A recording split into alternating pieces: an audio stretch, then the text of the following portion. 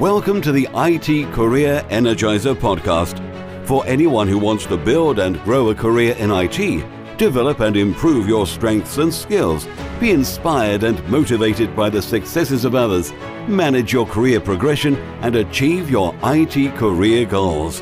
And now, your host, Phil Burgess. Welcome to the 250th episode of the IT Career Energizer podcast. My guest on today's show was an early practitioner and coach of the Scrum methodology and has become a world-renowned expert and thought leader in DevOps, as well as a pioneer of DevOps at IBM.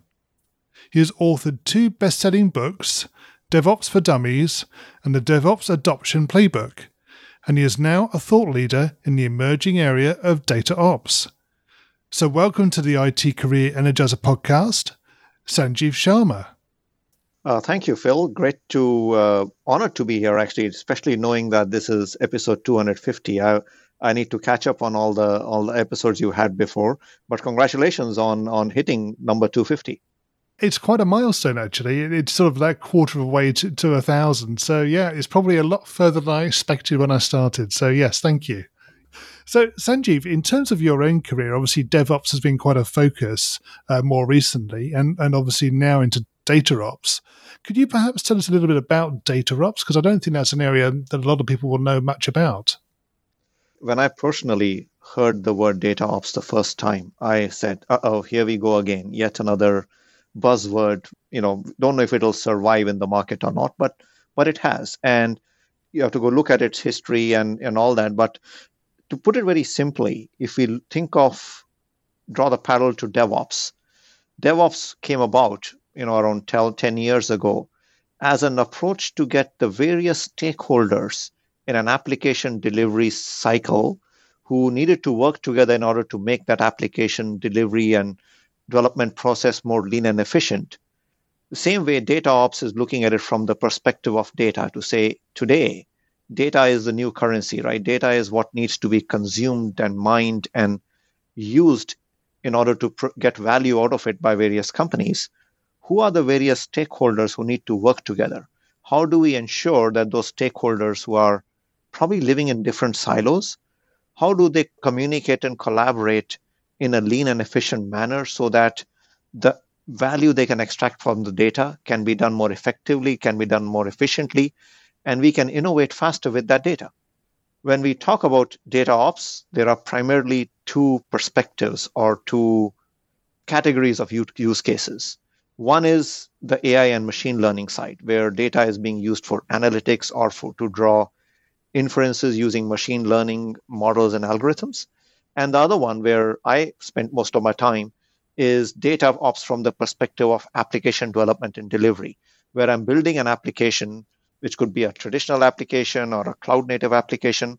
How do I handle the data around that process? So there are these 2 various parallel schools of data ops which are now getting more mature. Yeah, and presumably the data ops side of it has a close relationship, presumably with DevOps as well. Yes, if we look at DevOps in its purest form, let's forget all the tools, let's forget all these technologies. What is DevOps? DevOps is an approach to make collaborative production and delivery of applications more lean and efficient. Same way, if we look at the context of DevOps, it's essentially just using lean methodologies, which have been around in the factory automation space and in the agile space for a long time. We are taking those principles and applying them to application development and delivery. My perspective of data ops is that I'm taking those same core lean principles and applying them to handling data, to how do I use, manage, consume, and govern the data across my organization. So Sanjeev, can you share with us a career tip, one that the audience may not be aware of and perhaps should be? Ooh, that's a tough one. After 249 episodes, you want me to give a tip which nobody would have gotten in the previous 249 ones. So I think, in all seriousness, I think I try to mentor a lot of people. I try to always leave time on my calendar to talk to people who are looking to advance in their careers and I got a lot of help while I was figuring out my career and advancing in it, and still get a lot of help and need a lot of help. And one of the questions I've been getting a lot, especially in the last 3 to 4 years, is how do I pick which area to focus on? How do I pick which technology should be what I go and learn? Because technology is changing very fast. Things which were not hot 2 years ago are hot today. Things which we thought were the coolest things in sliced bread and were going to change the technology industry, the IT industry, are gone. Nobody talks about them. So people are fearful of making a bet to say, what if I spend all my time learning Kubernetes and Kubernetes is not important anymore? And, Kubernetes is a hot thing today. So, that's why I picked that as an example, nothing for or against Kubernetes. But my answer to them always is, don't get distracted by the technology. Focus on the core principles. Just like I looked at DevOps and DataOps from the core principles of Lean, try to look at what is the core problems, things that like Kubernetes are trying to solve, right? Is it an abstraction layer? Is it an orchestration tool? Why did we need a new one if we already had virtual machines? What do containers bring to the picture? Okay, if containers brought X to the picture, what value does Kubernetes add on top of that?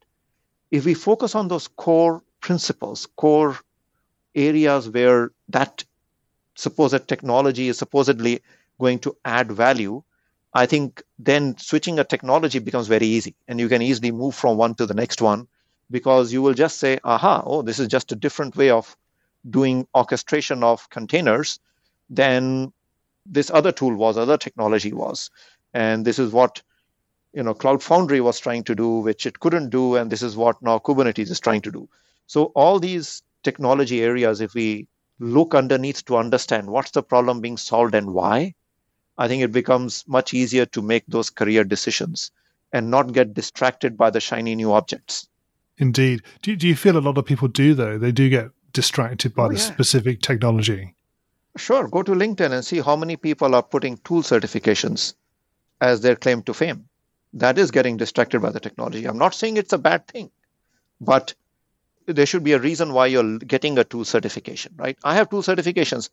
I have never posted them on LinkedIn, because if I have a particular tool certification, which I post on LinkedIn, somebody will assume I'm an expert in that, and I don't know the other tool, which I do not have a certification in. So to me, one needs to understand why you got that tool certification.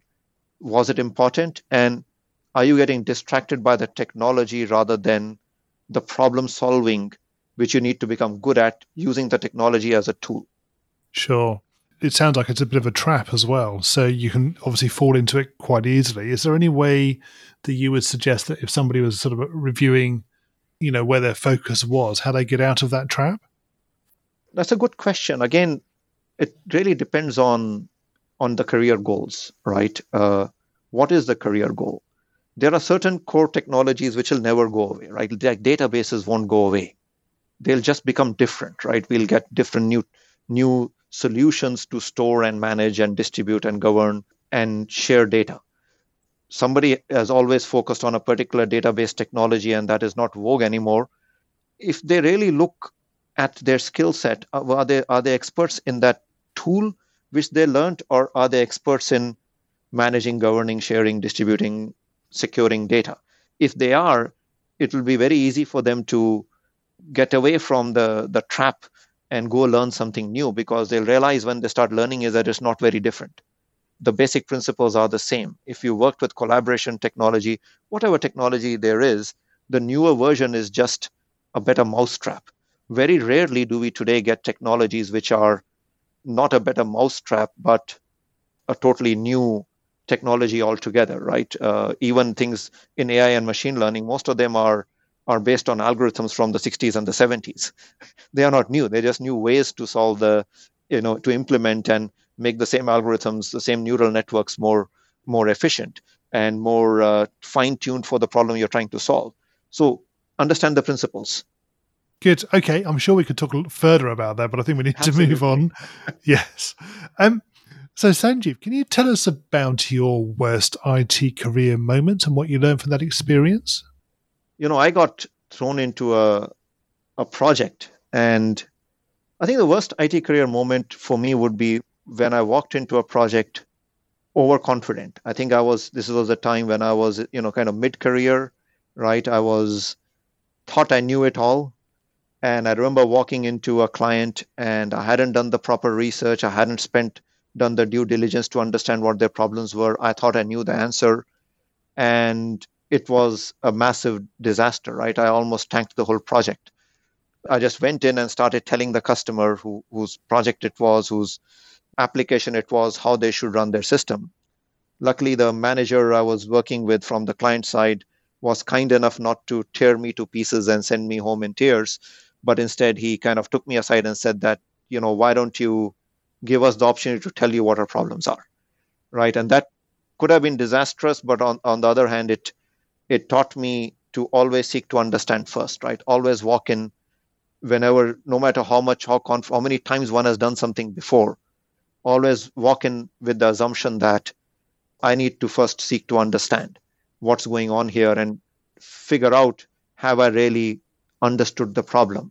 Have I understood the cause behind the problem? And that ego bursting moment was probably the worst day of my life because I wasted a lot of people's time. There were like 15, 20 people in that workshop. I wasted pretty much their whole day and almost lost that customer as a client for my company, for my employer. On the other hand, it was a learning experience which, made me, introduce some humility in my day-to-day interactions. Sure. And presumably you're now pretty well prepared when you go and see a client. I try my best. Yes. Okay. So moving away from your worst moment, can you tell us about your career highlight to date? I think the career highlight to date was, while I was working at IBM, IBM has a technical growth track to go up certain levels, and they have this level called the distinguished engineer, which is, the top, I don't know what percentages it is, but is really the cream of folks who are recognized, and it results in being appointed to a technical executive position at IBM. And it's an opportunity to be a individual contributor and reach an executive position for one's recognition of technical work. In most companies, the only way one can get to an executive position is through management or ownership of a project or a program or some profit and loss or ownership of a team. Here at IBM, we have the opportunity to reach that level. And it's a company of mostly engineers, right, of hundreds of thousands of engineers. Yeah. And at any given moment, I don't think there's ever been more than 600 or so, 500 to 600 distinguished engineers. And when I reached that level, to me, that was, a crowning moment of knowing that I had achieved something significant because of the process and the diligence IBM does in, screening the people and making sure the folks are recognized by their peers. And it's a process where you aren't, nobody can promote you. There is a series of boards of peers, of people who are at that level or above, who review the work done, the body of work done. It's all, and you have to defend it like a thesis like a PhD thesis, almost to get to that level. So that was a very proud moment, and it was also a very humbling moment because I knew some of the other people who are at that level, and I used to look at them and said, this guy, he invented UML, and this guy, he invented Linux for ZOS. Or this person, here I am. So it was definitely a crowning moment to reach that level. Indeed. Was that a personal goal for you? Is that something you were sort of aspiring to achieve? Oh, absolutely. For 5 years. Yeah. Yes, yeah. That was the bigger achievement was the fact that it took 5 years of Indeed. effort to get there, right? And towards the end, last couple of years, it was a lot of work. Yeah. Okay. Sanjeev, can you tell us what excites you about the future of the industry and careers in IT in particular? Oh boy, I am more excited than I've ever been, right? I mean, today, anybody who understands technology and what technology does for us. I mean, look at today. We are recording this during pretty much a global shutdown because of the COVID-19 pandemic, right? Yeah. Everybody from elementary school students to people in their 70s and 80s, the only way they are communicating and collaborating today is through technology. We are seeing technology in action. We are seeing technology in action with the way the disease is being tracked, the way we are collaborating, right? I have children who are taking classes 100% online. My wife's a school teacher. She's delivering her classes online. There is AI and machine learning being used to track the disease and try to look for treatments. I think this is an amazing time to be alive. The current situation and the dangers and the pandemic put aside, from a pure technology perspective, we live in a technology-centric world, a technology-first world. Every company is a technology company which happens to do some other business, right? Like they say, I met with a bank and their slogan is, we are a technology company which happens to have a banking license. So that's technology. The applicability of technology in every aspect of life is so exciting. There are, Yes. New technologies coming every day. There are new ways to apply technology coming every day. You cannot think of starting a business today without figuring out how to leverage technology to solve the problem you're solving, even if you're not a technology business. Yeah. So I think the future is bright for somebody in technology. What I advise people who are young, like my son is a college student, is, again, don't get distracted by the technology. Learn how to solve problems using whatever tools you can get your hands on, because by the time he graduates 3 years from today, the technology might be very different. So he needs to understand the domain he wants to work in. He needs to learn how to learn and learn how to use tools, because the tools might change, So don't become an expert in Python, become an expert, use Python today, but try to understand, how did it do that? What problem did you solve, and how can you rewrite that in the future in some other language which might be vogue 10 years from today? So I think this is an exciting time. I can't wait to see the next set of technologies which will come out over the next 5 to 10 years. Yeah, I'm sure whatever it is, we couldn't possibly try to imagine it now. Yes. And, as an avid science fiction fan of both books and movies, you're truly beginning to see some of those technologies or aspects of them coming true in the real world, right? We are seeing AR becoming more norm. You see people using augmented reality to do classwork, for example. It's amazing what we are beginning to see today. Okay, we're going to go into the reveal round now. We're going to find out a little bit more about you and the way you think. Are you ready for this? Let's go. So what first attracted you to a career in IT? So when I was growing up in India, right, which was many, many Linux versions ago, the people, me and my peers, there seemed to be only a couple of tracks available to us, right? There was IT, there was medicine, there was, becoming an accounting, right? And I, by process of elimination, not doing medicine and hating large spreadsheets, which I tend to spend a lot of time in today, IT became the default. Right. Okay. What is the best career advice you've ever received? Learn computers. Learn to program. And conversely, what is the worst career advice you've ever received? Don't take a risk. Don't change careers. Don't reinvent yourselves. Just continue becoming better at what you are. Yes. Presumably you do take, I would say, managed risks within your own career? And some unmanaged ones, but yes, mostly managed. Yes.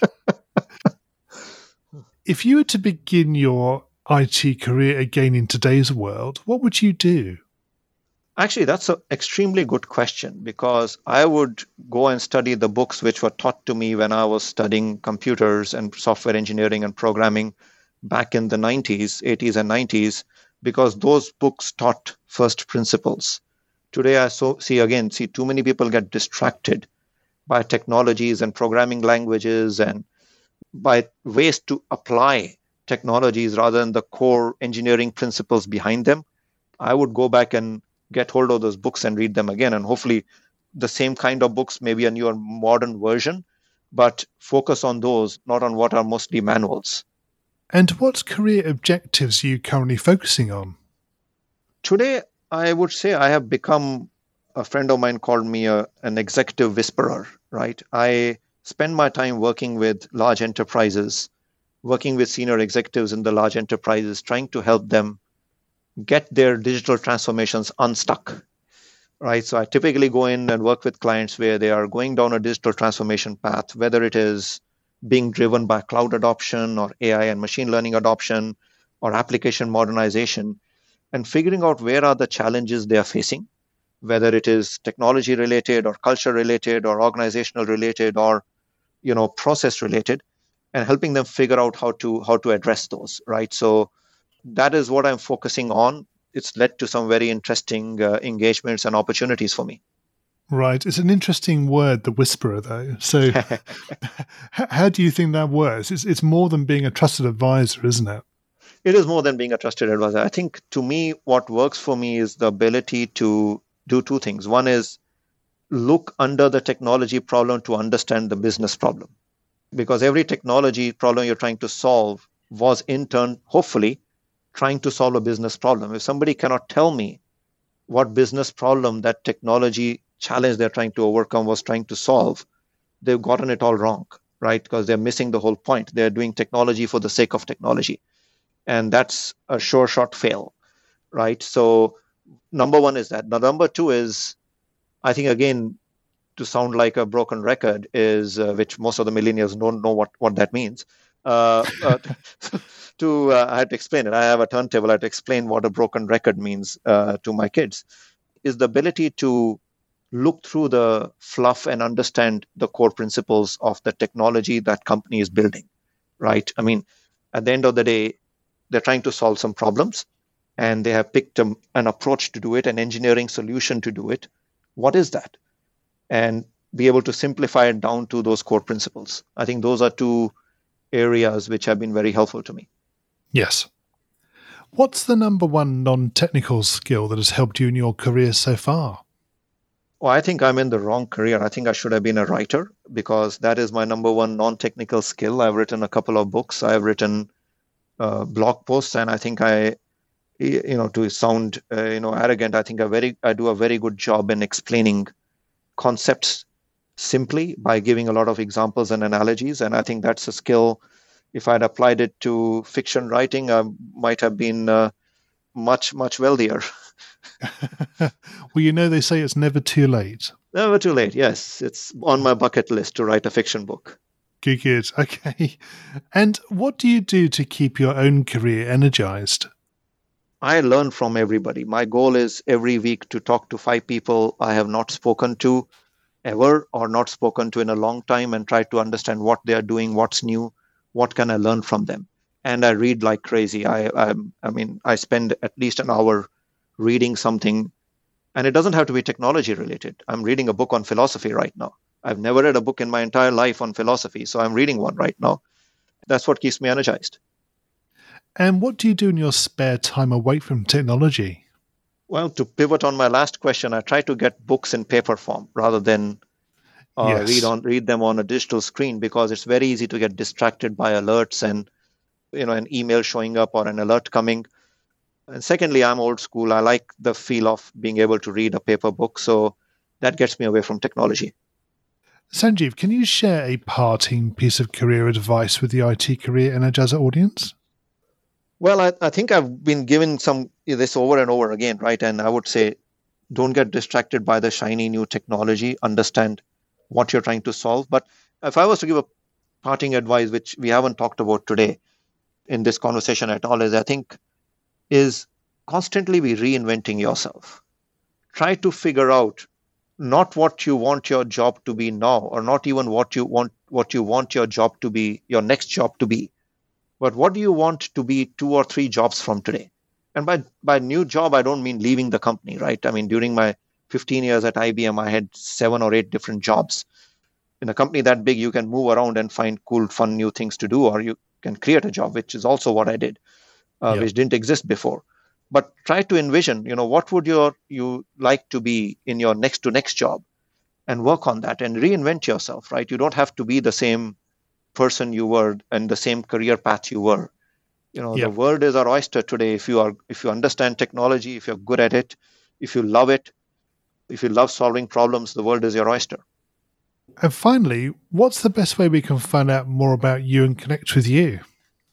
Sure. So I write a blog. It is sdarchitect.com. sdarchitect.blog. So S for software, D for delivery, architect, the word spelled out. This is all one word, sdarchitect.blog is my blog. And from there, you can, in my contact me page, you can find my Twitter link, LinkedIn link, email, everything. You can reach me from there. So it's like one central place people can reach me from. And while you are there, do read some blog posts and do follow it. Sanjeev, thank you so much for joining me on the podcast. It's been great chatting with you. Well, absolutely. It was a pleasure. It's been a great discussion. Thank you for your wonderful questions. Hi, Phil here again. Now, if you thought about being a guest on the show yourself, or you have somebody in mind that might be a good guest, please do let me know. You can reach me on Twitter, where I'm at PhilTechCareer, or you can find me on LinkedIn, or you can even contact me through the website, which is itcareerenergizer.com. Thanks again for listening, and have a great week. Thanks for listening to the IT Career Energizer podcast. To find out more about building a successful career in IT, visit itcareerenergizer.com.